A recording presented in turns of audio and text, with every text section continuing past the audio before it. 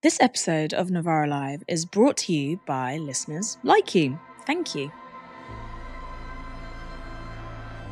Welcome to Novara Live. I'm Michael Walker and I'm hosting once again from my bedroom. I'm still not feeling quite back to normal, but not too bad. I'm joined by Moya, Lothian-McLean. Moya, thank you so much for covering for me yesterday. How did you find it? It's always an honour to cover for you, Michael, because I get the biggest audiences that you've built over years of dedicated service to Monday, Wednesday and Friday nights. There's always a lot to talk about on a Monday because you've got the whole weekend to catch up with. So I don't think you can credit me with that. I'm sure there was a great thumbnail as well, you know. We have some big stories this evening for you. We're going to be talking about new trans guidance, which has come from the government, and some more Israeli spokespeople really not doing their country proud. I mean, I assume many people in their country will be proud of what they're saying, but they don't make the country look pretty good to the rest of us. Before that, though, a very significant story which has sort of been developing for a while.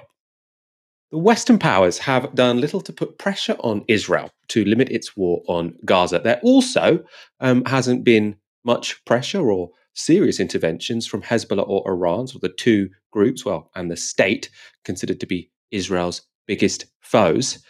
And in that vacuum, a surprising group is taking the initiative in the global resistance to Israel's war, the Houthis.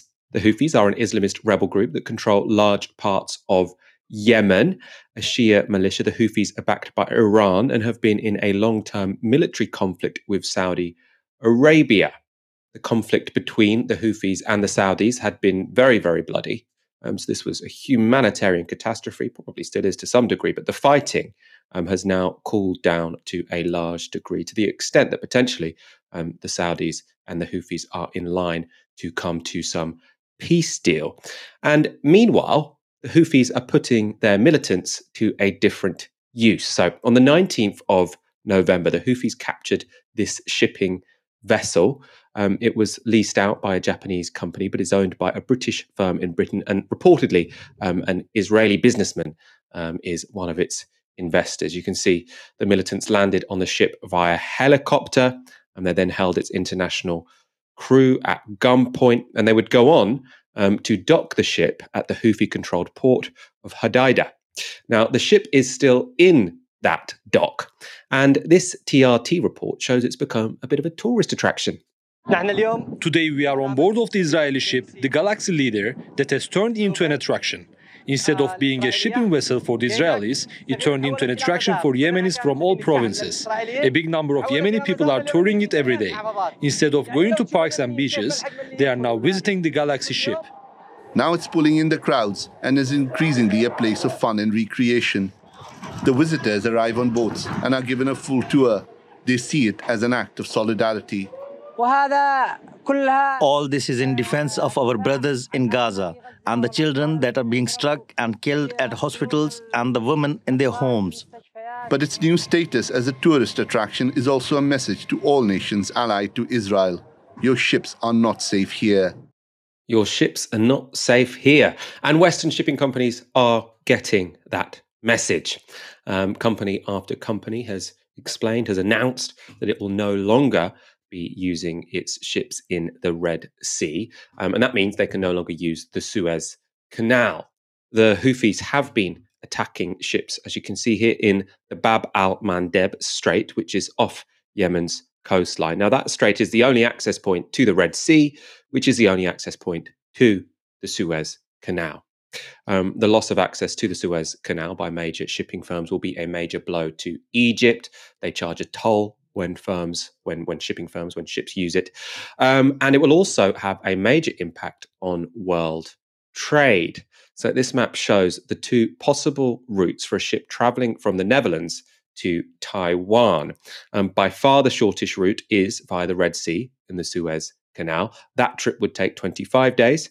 But if the Suez Canal is out of use, ships need to travel all the way around Africa. Now that would add 10 days to the journey connecting East Asia and Europe. Now, those two nations, the Netherlands and Taiwan, were picked out because they are big nations when it comes to global trade. But of course, that route is used by all trade from Europe to Asia. So a massive deal if all of those ships have to add 10 days to their journey to go around Africa instead of going through the Suez Canal and the Red Sea. So this poses a strategic problem to global trade, to Israel and its allies, to the United States. And the United States have set up a task force meant to protect shipping in the region. Defense Secretary Lloyd Austin has said this on a visit to Israel. These attacks are reckless, dangerous, and they violate international law. And so we're taking action to build an international coalition to address this threat. And I would remind you that this is not just a U.S. issue. This is an international problem, and it deserves an international response. So that task force, the international task force, is made up of 10 countries. It includes the UK, Canada, France, and Bahrain. Notably, it doesn't include Saudi Arabia. That's notable because bordering the Red Sea on one side is Saudi Arabia. One might expect them to get involved. They haven't. My next guest will explain why, and that's because earlier today I spoke to expert on international relations and friend of the show, David Waring.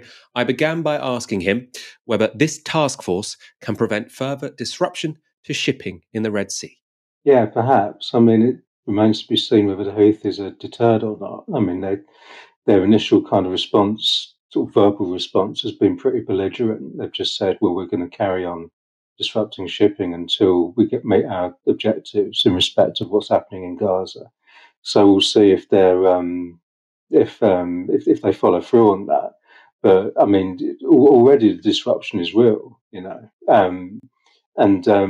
it doesn't sound as though the global shipping companies are, usually kind of reassured by the fact that there's this task force moving into position. It's still fundamentally a risk, and at least some of them, if not all of them, will probably prefer to continue taking their shipping rounds around Africa rather than around the southern portion of Africa rather than through the Red Sea and through the Suez Canal, which is, there's a huge impact there on global supply chains in terms of the supply of energy, the supply of consumer goods. I mean, it's such an artery, the Red Sea and the Suez Canal and the Bab el-Mandeb Strait in terms of the global economy, right? I mean, you got Europe on the one hand, this massive, massive consumer market. On the other side of it, you've got the Middle East, the world's energy producing region. And then further on, you've got the Far East, which is a major sort of workshop of the world in terms of producing consumer goods. So all that shipping going from east to west is really, really affected by this. And I'm not sure just having a greater military presence addresses the fundamental risks that are going to be affecting the flow of oil and the flow of liquid natural gas and the flow of consumer goods as well. So the impact on the world economy could be real in terms of inflation and so on and so forth. So it's a big problem. When the Gaza War started, people were sort of speculating that Hezbollah or Iran could be a real threat to Israel and their war aims. Not many people were talking about the Houthis. The Houthis seem to have been the most proactive. Does their sort of ability to intervene in events show that they are, a more significant force than people had realized, or does it just show that it's actually quite easy to disrupt shipping nowadays? And this is the kind of thing that we should be sort of getting used to from smaller non-state actors. That's a bit ambiguous as to whether the Houthis are a non-state actor. But can you speak to that question? I think both those things are true, actually. People haven't thought about the Houthis before on this issue, maybe because the Houthis haven't been a significant actor on this issue. But the Houthis have gone from being quite a kind of marginal, political movement with a paramilitary attached to it, say 10, even 5, 6 years ago, to a pretty significant actor. I mean, the fact that they've effectively prevailed in the Yemeni civil war, they've survived the onslaught from the Saudi-led coalition that was trying to dislodge them, and they're now set up as a kind of, I want to say, a para-state actor or a pre-state actor in sort of northern and western Yemen. I mean, Yemen could eventually, at the end of the peace process, split, and you could have the Houthis dominating a significant portion of the country. And so there's a new reality in that part of the world. The Houthis aren't quite a state, but they could be getting there, could be getting to something like that. And where that state is located is massively important, right on the mouth of the Red Sea, effectively. So this is a new reality. It's a new factor in terms of, whenever we think about a war between Israel and Hamas and how that can escalate, we tend to think about Hezbollah. And we tend to perhaps think about the militia in Iraq and in Syria, and in Lebanon, including Hezbollah and others that are supported by Iran. But now we've got to think about the Houthis as well. And it's a big change. You've said there sort of that the Houthis have prevailed. I suppose people who haven't been following the Yemen war, and I admit I haven't really been over the past few months, might be surprised by that, because when that was in the news, sort of we heard about that sort of in a similar context to the Gaza war. You had this overwhelming military force, which was the Western-backed Saudi alliance that was sort of bombing this non-state actor to smithereens, huge sort of civilian casualties. And it was generally read as sort of a matter of time before sort of the Saudis with their huge weapons cache would be able to defeat them. And from what you're saying, it sounds like that didn't happen at all. The Houthis have prevailed, and actually they're more powerful than ever. I think that is the big, big lesson of the last 20 or so years, that, states with their enormous militaries can kid themselves into thinking that paramilitary groups, non-state actors, can be easily defeated because there's such a disparity of force between a state with a conventional military and a paramilitary non-state actor or an insurgent group like the Houthis, like the Taliban, and like Hamas as well. The state can get the sense that, well, we've got this overwhelming military force. We've got an air force they haven't. We've got tanks they haven't. We can fire artillery shells they can't. We've got a navy they haven't. So we can just pulverize them, and in the end, they're bound to lose.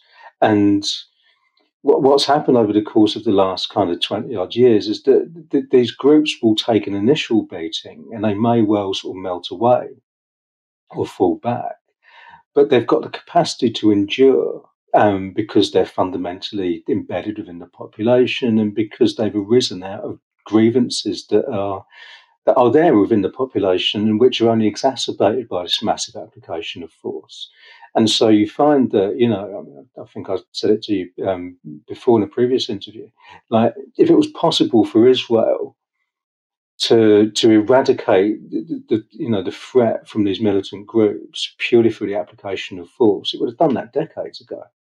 And we've seen a similar dynamic in Yemen, where the Saudis were convinced that it would be a short war when they went in 2015 with the aim of dislodging the Houthis, who had gone down and toppled the internationally recognised government. The Saudis went in to restore that government because that government was their ally.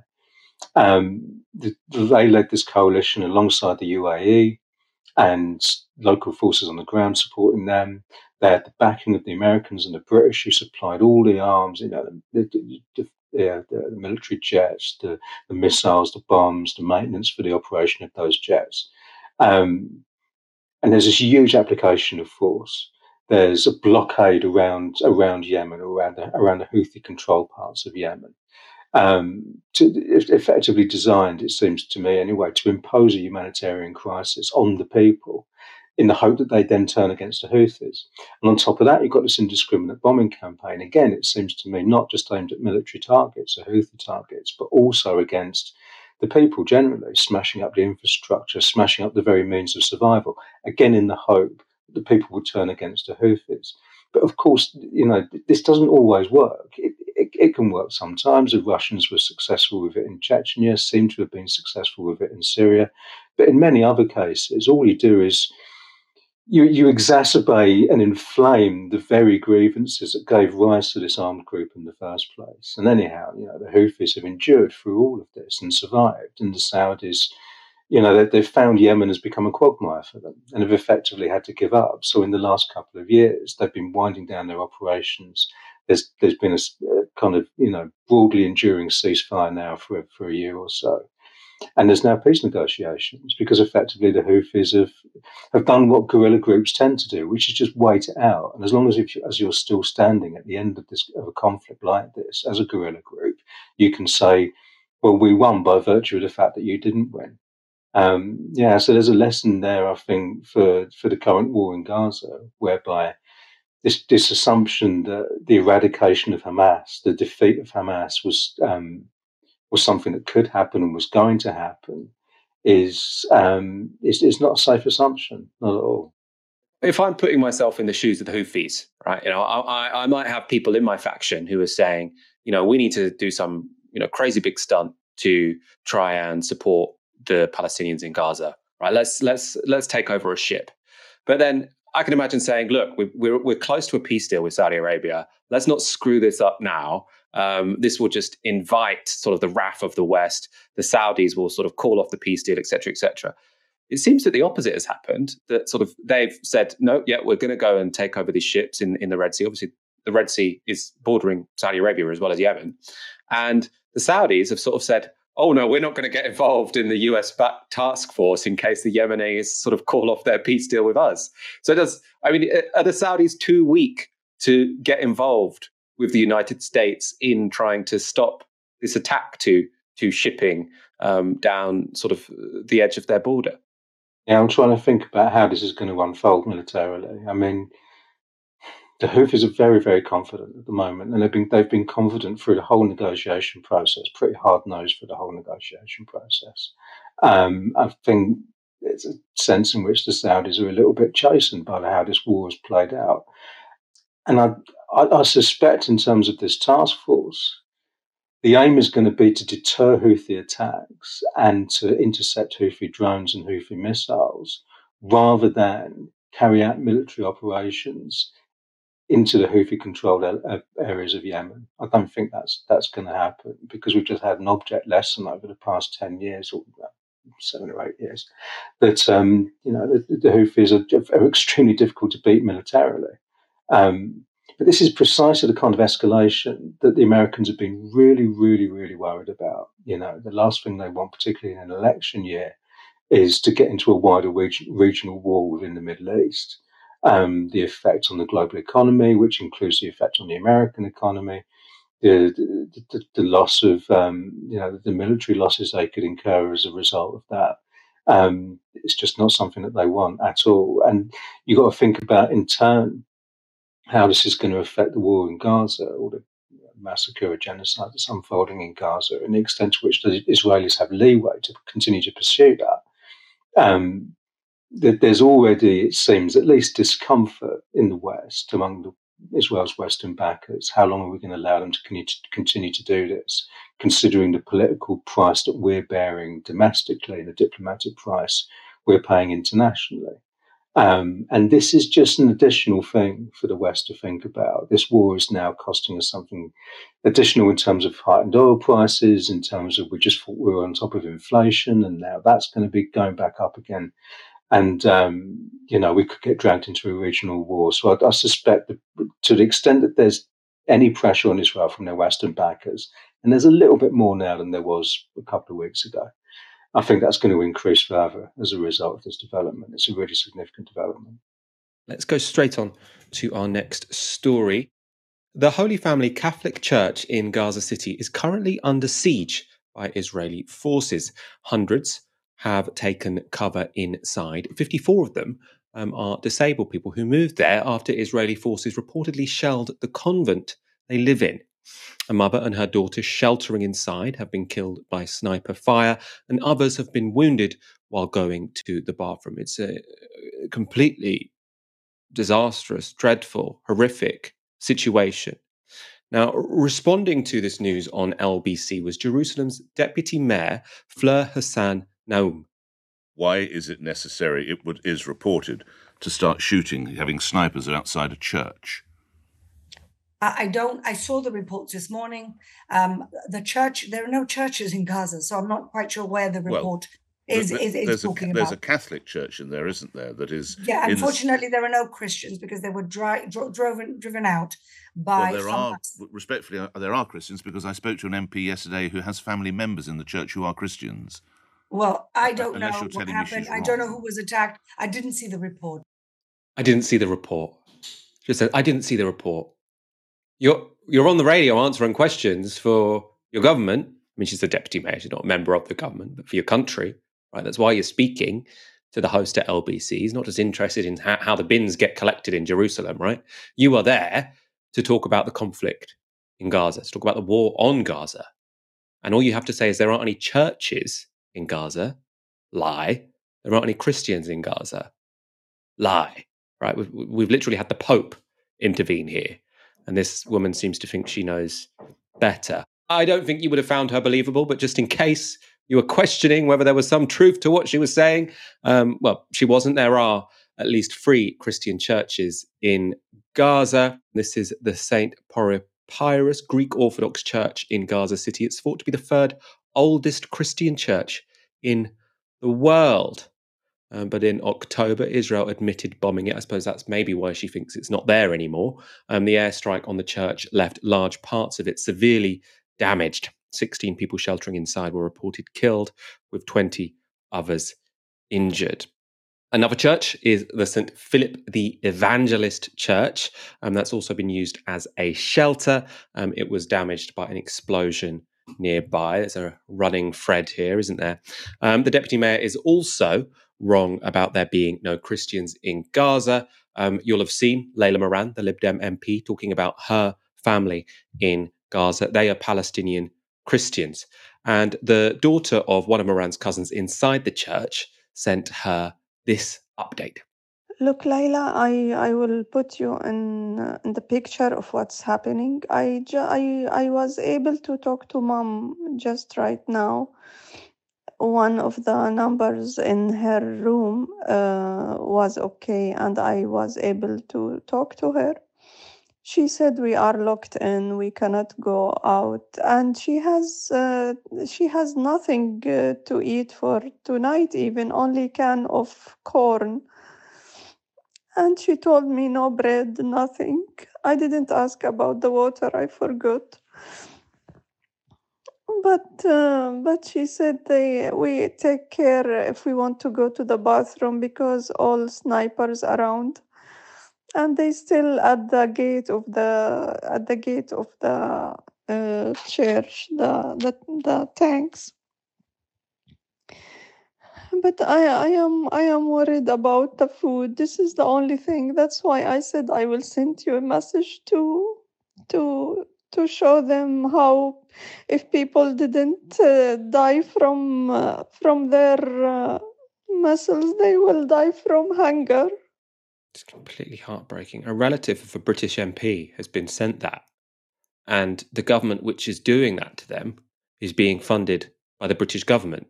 Right? So our government is supporting another government who is locking people inside churches, and they're too scared to go to the toilet in case they get sniped to death because a mother and a daughter already have been.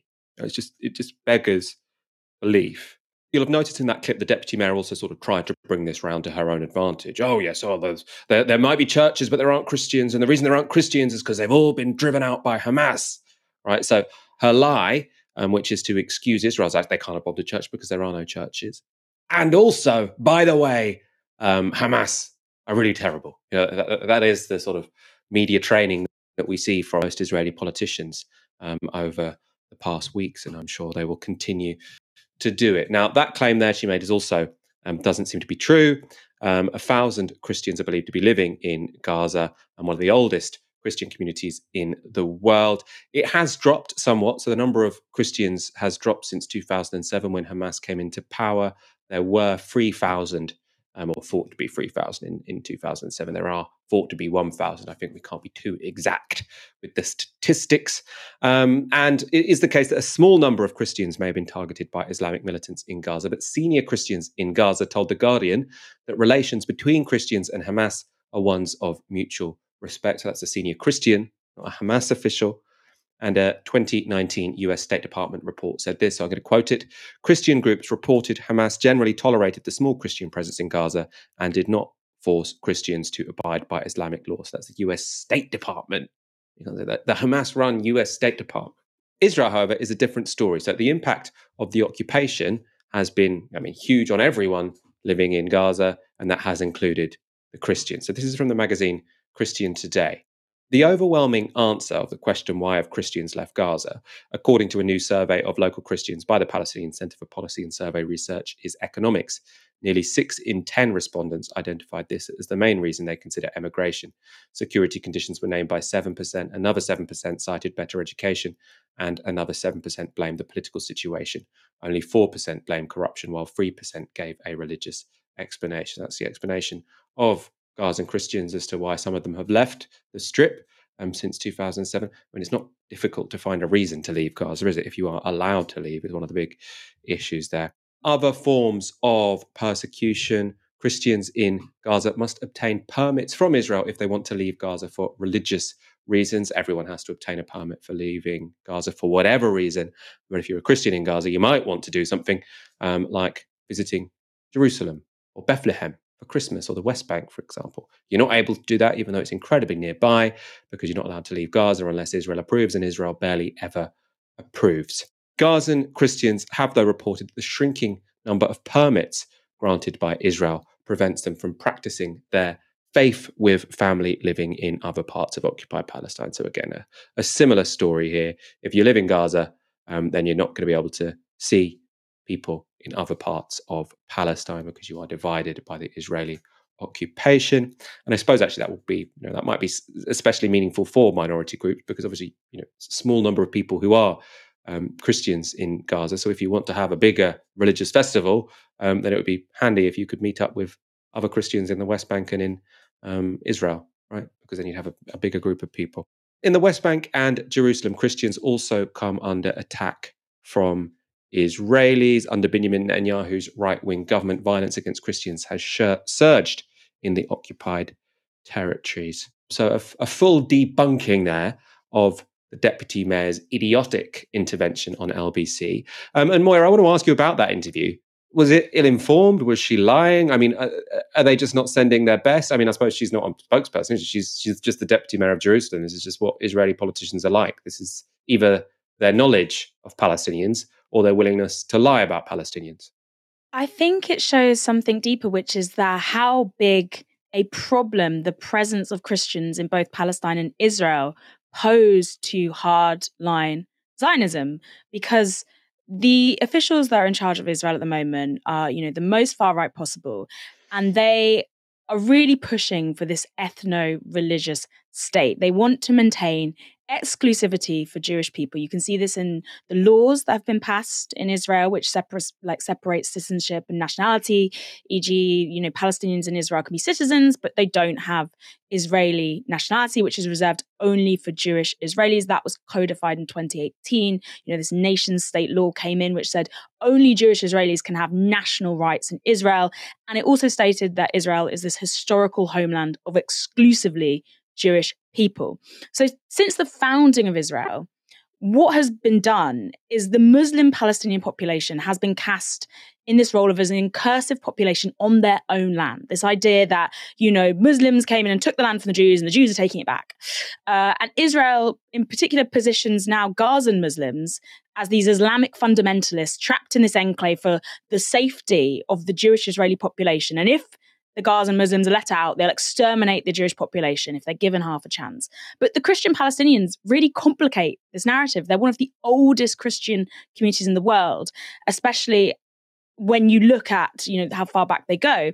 And they have been there since day dot. They're a real counter-narrative to this claim that Israel is only a historical homeland of one singular faith, the Jewish faith, and that the Muslim population had taken this land. When in actuality, if you look at this, it was Zionist settlers in the early 1900s who turned multi-faith Palestine into, these separate, segregated states and various occupied enclaves along ethnic and religious lines.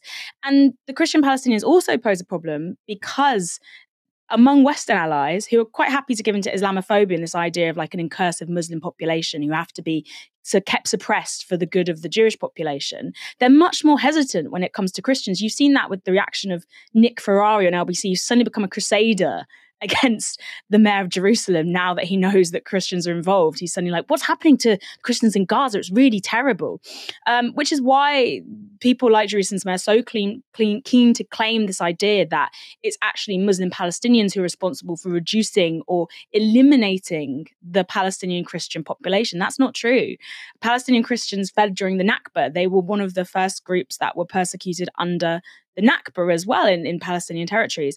And they fled since due to ongoing persecution. There's a journalist called Jonathan Cook who writes a lot on this. And he's written about the reason that Palestinian Christian populations, firstly, they have a lower reproductive rate than the Muslim population, but also because they have more links to missionaries around the world. So it's been easier for them to get out of the region under ongoing persecution at the hands of hardline Israeli officials and legislation.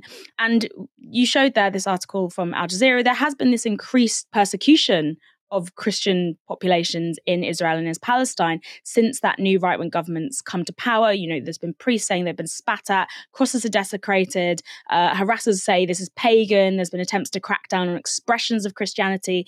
And you see this too also with the Muslim population, with places like of worship, like Al-Aqsa Mosque, becoming under great attack. And there's a reason for that. Ultimately, what we're seeing is violence against minority populations within this region by a radicalized far-right ethno-religious state. So the Christians pose this huge problem because the West are more likely to pay attention to the Christians, but they also complicate the narratives that Israel is putting out about its reasoning for why it's persecuting the Muslim Palestinian population in Gaza and the West Bank. One thing Israel are very good at doing is sort of mobilizing Islamophobia in the West, to sort of say we are the front line against the barbarians, and by the barbarians they mean the sort of angry Muslims, and it complicates that narrative. I mean, we should reject that narrative anyway, but it complicates that narrative for them that they're trying to push if there are Christians involved. And I mean, when you speak to Palestinians, they will say this isn't a religious movement; this is a national movement. Right? This isn't about Islam versus Judaism. This is a national movement of the Palestinians versus Israel. It's not religious. Let's go back to another clip because the deputy mayor was unconvincing. I think you'll probably agree. Another Israeli politician. So this time the chair of the Israeli Parliament's Foreign Affairs and Security Committee. So they were on Channel 4 trying a different tactic. You heard our member of parliament, Leila Moran there, her relatives, 6 of them, targeted by Israeli army snipers in a church compound in Gaza. What on earth is going on? Well, that's the question to Leila, not to me. I think that I can only say that we as the Jewish people are used to blood libels. So to hear that Israeli snipers are targeting women on purpose and not letting them leave the church is something that reminds me usually the atmosphere in the Middle Ages before another holiday. Are you saying it's a lie? Are you saying it didn't happen? This is a flat lie, absolutely. No Israeli sniper ever purposely targeted any civilian, to say nothing about women. Moya, what that made me think is, you know, if I was in the Israeli PR department, you know, again, this is, you know, an independent representative in the Knesset, so a head of a foreign affairs committee, so presumably doesn't take instructions from Netanyahu's, you know, press people. But I feel like they should ration the amount they sort of accuse people of anti-Semitism. Like, you're speaking to a British audience who've just heard from a British MP whose family are in a church where they're being sniped by Israeli military, and then you go and say it's anti-Semitism to say that. I mean, if they use it this many times, I mean, there already are a lot of people who are very suspicious whenever sort of Israeli officials sort of say, "Oh, this is anti-Semitism." But if they use the allegation just this wildly, you know, it's not just cynical; it seems also self-defeating. I don't know what you think of that. This representative of this Foreign Affairs Committee literally said, "Oh, there's not been any examples of Israeli snipers targeting civilians." 3 Israeli hostages were killed just a few days ago by Israeli snipers. It boggles the mind. But I think you've hit upon something wider here, which is what you're saying is, why is Israel's propaganda and the people that they put out to speak for Israel and defend Israel's actions, why is it so weak? And I think there's 2 things here. One is that Israel's actions are so indefensible that any argument being made just falls apart completely under the lightest possible questioning and pressure from a journalist. Just many journalists don't wish to do that in the first place. The second thing is, these people are not burdened by the need to be coherent, because they really do truly believe in this like very far right ideology. They truly believe in this message of we have to exterminate all Palestinians, we have to move all the Palestinians to the Sinai Desert, otherwise they will come for us. You know, we have to create this ethno-religious state that is exclusively for Jewish Israelis. These are the people who are currently in government. These are the people driving this war forward. And a lot of the world is like, why on earth would, you know, the Israeli ambassador come on TV in the UK and say openly, I don't think Gaza should exist? It's because she really believes that. She really believes that people are going to agree with her. She really is so radicalized and so far in the source that she can't understand that outside of, Israel, there is going to be an even more hostile reaction to what she is saying. It's become normalized within her circles and within the bubble that she's in government, surrounded by a load of other extremists, that they'll just accept that they will say, oh yeah, this is normal, this is normalized rhetoric. And I think we also see it, you know, to make a comparison in the UK as well, when far-right rhetoric is normalized with people like Rishi Sunak talking about migrants overwhelming, or Suella Braverman talking about invasions. And a few years ago, that'd been absolutely unthinkable, and now we just shrug. But that's what happens when you get an increasing shift to the right, you get this increasing hardline rhetoric in your country. When you go into another context, it suddenly becomes this really violent thing that other people can recognize because it's not the norm there. But the Overton window has shifted so far in Israel and in public discussion that even though you obviously have like people who are opposing the assault on Gaza, you do have an Israeli movement that is trying to call for this peace. But the mainstream political positions are now really far right. You see in Britain, mainstream political positions are far right. They are now, I don't even know if we can call them far right anymore because they're in the middle. So it's really a case of the Overton window moving, and then these people coming into a new context, delivering lines that they don't think are that outrageous, and getting a severe slap in the face when it suddenly dawns on them that what they are saying to this audience will not fly in the same way it might do when they're addressing people back home. They don't realize, because that wouldn't be notable whether, I think that makes a lot of sense. So it's not that they're saying, oh, this might shock them, but I'm willing to do it anyway. Like, well, that's a completely normal thing to say. We say that all the time. It's a bit, if sort of Rishi Sunak were to go back to 2015 and say what you're saying now, everyone would be like, what? He's like, oh, I didn't even think twice about saying that now because the Overton window has shifted. Final story. The government has released new guidance for schools on how to respond when children want to change their gender identity. The guidance says schools should inform parents before a child socially transitions to a different gender, apart from in exceptional circumstances, and they suggest such transitions on the whole should be rare. Equalities Minister Kemi Badenoch explained the government's thinking. Schools have asked for, because they are struggling with dealing with what is a relatively new phenomenon of children questioning their gender. This is a very serious thing, and social transitioning, as we've described in the guidance, is not a neutral act, and it is something that parents should be made aware of at the earliest opportunity. Stonewall say there is considerable evidence that social transition improves the mental health of trans children and young people. Are you concerned that this guidance will push trans children to stay in the closet and impact their mental health or the mental health of the trans community?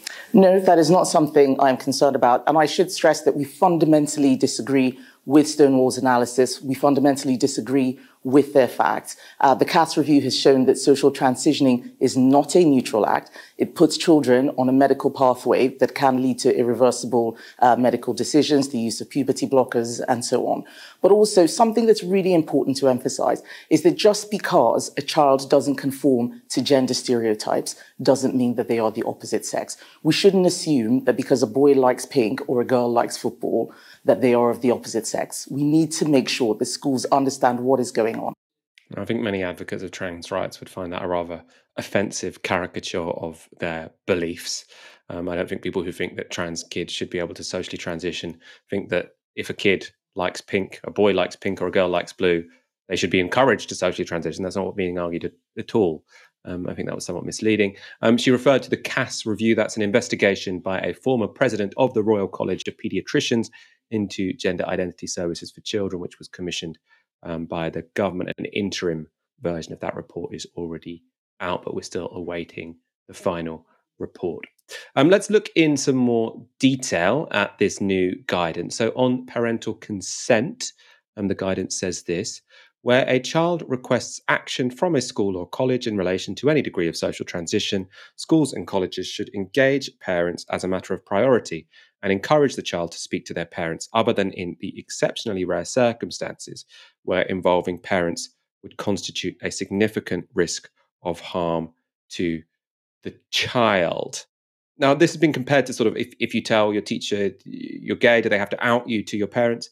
I don't think the analogy quite works, because the advice doesn't tell teachers that if a kid comes to you and say, I might be trans, you then need to go and tell the parents. They say, if a kid comes to you and says, I might be trans, you say, well, if you want us to act on this, if you want us to refer to you with a different pronoun or a different name, then we, other than exceptional circumstances, then that we'll have to also discuss to your parents about that. So I don't think the analogy quite works, but lots of people are worried about this for understandable reasons.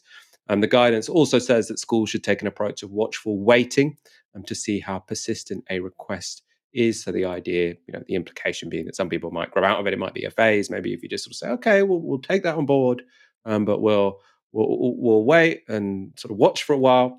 There might be a change of heart. They also wanted people to consider, or teachers to consider, what factors might be leading to the request. So they sort of invoked social media as a possibility. Now, this is a lot of pressure to put on teachers to sort of try and make these assessments, I think. They then say this: schools and colleges should consider the impact on other pupils, including any safeguarding concerns. Once schools and colleges have balanced all the factors above, so that's the sort of personal factors, including the impact on the child, they may conclude that the impact on the school and college community is such that it may not be possible to agree to support a request. Now, this is the part of the document that I actually find the strangest, right? So I can see why there is an argument to sort of say, oh, well, if a kid, is young and wants to transition, then you should really explore what's going on before you necessarily immediately do it. If I'm honest, I haven't read all the research on this, but it seems plausible that might be reasonable. The idea that you could say, okay, it does seem like you are trans. It does seem like transitioning would be in your best interest, but that would be too disruptive for other people, so we're not going to do it. That to me seems very odd. If you've determined that it's in the best interest of the kid, that the kid is trans, that them socially transitioning would be helpful for them, and then you say, no, this would be too disruptive for the community, I don't get that. I find that quite strange. Also, how would you assess that? I mean, obviously, again, the implication here is coming from this idea that there is, there's social contagion, I think is what it's called, where sort of one person becomes trans and then other kids in the school think, oh, maybe I'm trans. How would that, even if you sort of buy into that theory, I don't see how that would practically come into this and say, okay, you seem like you are trans, but too many kids have already said they're trans in this school, so we can't have any more. I don't get that bit. Let's go to a bit more from here. So the document appears to encourage against changing pronouns. They say it is expected that there will be very few occasions in which a school or college will be able to agree to a change of pronouns. On these rare occasions, no teacher or pupil should be compelled to use these preferred pronouns, and it should not prevent teachers from referring to children collectively as girls or boys, even in the presence of a child that has been allowed to change their pronouns. Again, on the one hand, this has got a lot of press, and I'm not sure, I've worked in a school, you don't use pronouns, beyond saying girls, boys. I worked in a girls' school, so you would say girls quite a lot, but students, I don't know. I would often say guys, actually, just in the sort of informal. I don't think that necessarily increased the respect I had amongst those secondary school pupils who maybe thought I was a bit too informal, sometimes ran rings around me. But saying she or he, I think, you'd normally just refer to someone as their name, I think, in a school context. But this, again, to me seemed somewhat weird, because it seems to be about, we can't force teachers who might have strong beliefs about this to say one thing or another. To me, if you've had that sort of process whereby you've decided what's best for the child, and you've decided that changing or respecting their wishes to change their pronouns is what's best for the child, then if you've got some other teacher who sort of says, no, I'm going to proactively refer to them as the other one, that seems to have got the priorities wrong. I mean, schools are really about kids, right? It's about the well-being of kids, not necessarily the beliefs or dogmas of teachers there. So that seems strange to me. I would assume if a school has decided to socially transition someone, then everyone should be told to go along with that. The next one also seems like it could be quite disruptive, I think. So it says schools must always protect single-sex spaces with regard to toilets, showers and changing rooms as set out below. Responding to a request to support any degree of social transition must not include allowing access to these spaces. As a default, all children should use the toilet, showers and changing facilities designated for their biological sex, unless it will cause distress for them to do so. In these instances, schools and colleges should seek to find alternative arrangements while continuing to ensure spaces are single sex, which sounds a lot to me sort of like if you're trans and you don't want to use the toilet of the gender you have left, then you're going to have to use the disabled toilet somewhere. Which, forcing that on schools seems, I'd have thought they can do that on a case by case, but there we go. The document says something very similar about sports. It says they should remain separated by sex. I think more strictly the older you get, and depending on the sport, I think. Tammy Hymas is a policy and campaigns manager at Mermaids. That's a charity that supports gender variant and transgender youth. So to talk about these policies, these new document, I spoke to her earlier today for her reaction to the new government guidance. This is possibly one of the most transphobic things that we've ever heard from this government. And I think as someone who works for a charity that supports trans young people, it's a time of serious concern.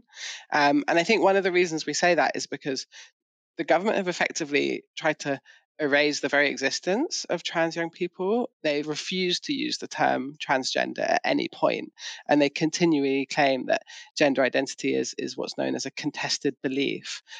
So in every aspect, even from the name of the guidance, which is now gender questioning, they've basically taken out the fact that young people are trans, and they always have been. So this is a really extreme document, and I think a lot of people who work in this area and a lot of teachers basically think it's completely impracticable.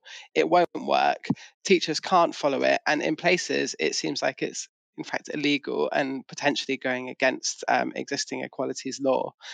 So I think everybody feels that this guidance is another example of this conservative culture war and using trans people as a scapegoat in their political ends.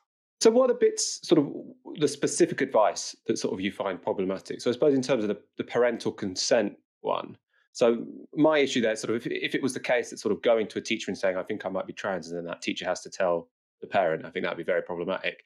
But as far as I understand it, it's sort of to discuss it with parents potentially before the school sort of changes the name and changes the pronouns, etc.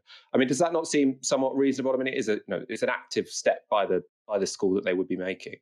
The guidance at the moment in its current form says that it's only in the most exceptional circumstances should trans young people not have to tell parents before changing their name or their pronouns. But what I would say in response is that, best safeguarding practice isn't to forcibly out trans young people. It isn't to take it away from them, to strip them of their autonomy around the decision.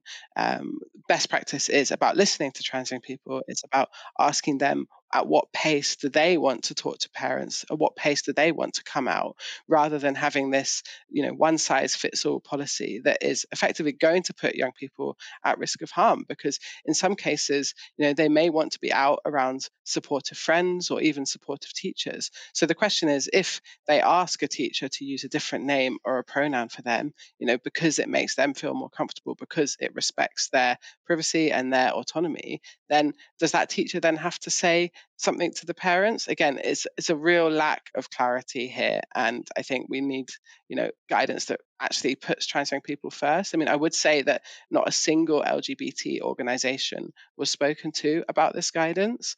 Not a single LGBT young person even seems to have been consulted. So this is more a product of conservative infighting than it is anything to do with actually supporting trans young people to have open and trusted conversations at school. When it comes to this idea that sort of socially transitioning isn't a small thing, it's a big deal and it could have sort of long-term impacts, and it shouldn't be done lightly, and potentially it's sort of contentious and we don't quite understand when it should and shouldn't be done and when it's appropriate, etc. The government there keep referring to the CAS review, as that's by a former president of the Paediatrician and Child Services or the Royal College of Paediatricians, sorry. And I think in her interim findings, she has sort of said, it is reasonable to question and sort of have a conversation about when socially transitioning is appropriate, and adults shouldn't always just follow immediately the preferences of the kid. What do you make of the Cass review and sort of the arguments that are being put forward there? Hilary Cass's review is still interim, so we haven't had the final findings from that. But I think what she did say is that social transition is not a neutral act. What we would say in response is that there's huge amounts of evidence that say those kind of small things of affirming a trans young person's gender, of using the correct names or using the correct pronouns, actually has a massive impact on their well-being, on their self-esteem, and actually reduces absenteeism. So, social transition is a very loaded term. What we think of it as is coming out, right? It's about expressing yourself in the way that you feel comfortable. And actually, every single child has different gender expressions. So, does the government want to police a change of haircut for, a cisgender child who might decide that they want to present differently? This is very specifically targeted at preventing trans young people from being themselves. And I think I would say is that the similarities with Section 28 cannot be ignored. I mean, in the 1980s, Thatcher said, that young kids are given the inalienable right to be gay. It's very reminiscent of what Kemi Badenoch is saying at the moment, that gender identity is a contested belief. Teachers to misgender, use the wrong name and pronouns for a trans young person. So what we're seeing is a real crackdown, I think, on the very kind of existence of trans young people at school. And that's only going to cause harm. It's only going to make people miss school and actually make that kind of really hard decision between, having the right to an education and being their authentic self. One area where I'm not sure about this when it comes to kids is that, yes, obviously transgender people exist, right? And I do think that Kemi Badenoch, the languages she uses sort of suggests she doesn't believe that. And I do think that is transphobic. But I do think, we don't have much evidence when it comes to, might some kids transition and then change their mind? Might there be some social contagion on sort of the edges? I feel like it's difficult to have enough evidence because there hasn't been enough time where kids have been able to come out as trans. And I think it's brilliant that kids can come out as trans. But I do think, I can see why there's uncertainty about what the consequences of this might be because it's such a new thing. I don't know, how would you sort of respond to that? The first thing I'd say is that in some ways it's not a particularly new thing. And actually, one of the reasons that perhaps more people have felt confident to come out and express themselves is because of some of the progressive legislation that we've seen in the last 20 years, right? We've seen the Gender Recognition Act, which has explicitly allowed trans people to identify, admittedly, if they're over 18. We've also got the Equality Act, which offers protections for what's known as gender reassignment, which we would think of as any trans person of any age basically has the right to express themselves without fear of discrimination or reprisal. So we have a much more accepting legal framework, and what we're seeing is a big backlash here. And as for transitioning, well, look, the evidence shows that even for people who decide that they want to retransition, who they decide that actually being trans for them is not the right option, that the process of having been affirmed and listened to and believed is actually positive for all involved. One of the most harmful things we can do is basically tell kids that you can't express yourself, that you're not allowed to be open or have these open conversations about gender identity because you're scared that they might tell your parents or they might, disclose it to another teacher that you don't want them to know, right? So this is really not the way to approach it, right? This is not the way to make conversations more open and trusting. This is a surefire way to make trans people feel more bullied, more harassed at school. Already we see the fact that over 2/3 of trans young people are bullied in school for just being who they are. What we think this is a green light to those bullies and gives teachers even less ability to stand up for their pupils because they're worried that they might fall foul of this guidance and the school's particular safeguarding policies. I don't want to call it a debate, but obviously it is a new challenge that teachers are facing. How do they respond to people who want to transition or, change their pronouns, change their names, etc.? How are other countries dealing with this new development, let's say, at the moment? Is the UK sort of in line with what other countries are doing, or are we out of step? I'm not necessarily a legal expert in what every other country is doing. I mean, what I would say is that actually in the UK we have like huge challenges in our schools, and I think those are like internationally unparalleled, right? We have crumbly concrete, which is putting children at risk. We have the fact that black children are 6 times more likely to be strip searched. And as well as that, we have the fact that schools have these historic funding crises, right? There's a school where I live in North London that is basically having to make its counselling and welfare staff redundant in the next few weeks because they basically don't have enough funding to meet their needs. So, does that make children less safe? No, it doesn't. So if the government wanted to really make a difference, I think, in our schools, they could start off by saying, we're going to create open and supportive environments through properly funding the support staff that are needed, rather than saying that all primary school children cannot change their names and pronouns, because that is just so unrealistic, because teachers just won't do that. We know that most teachers want to support social transition, both here in the UK and all over the world. That was Tammy Hymas speaking to me earlier today from Mermaids. And we're going to wrap up there. Moya, Lothian-McLean, thank you so much for joining me this evening. Thank you. And I just want to say, as this is my last show before breaking up for Christmas, thank you very much to everyone who's watched and supported. And a particular shout out to Gaff, aka Gafar, who has been supporting us. So thank you very much. It's been a pleasure. And happy Christmas to you, Moya. I hope you have a great break. You still got a little bit more on me, guys. Although actually not much, because I'm not doing tomorrow. I'm going to be here on Friday. You will be in safe hands until then. As for now, thanks all of you for tuning in.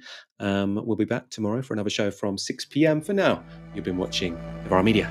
Good night. This broadcast is brought to you by Novara Media. Go to novaramedia.com/support.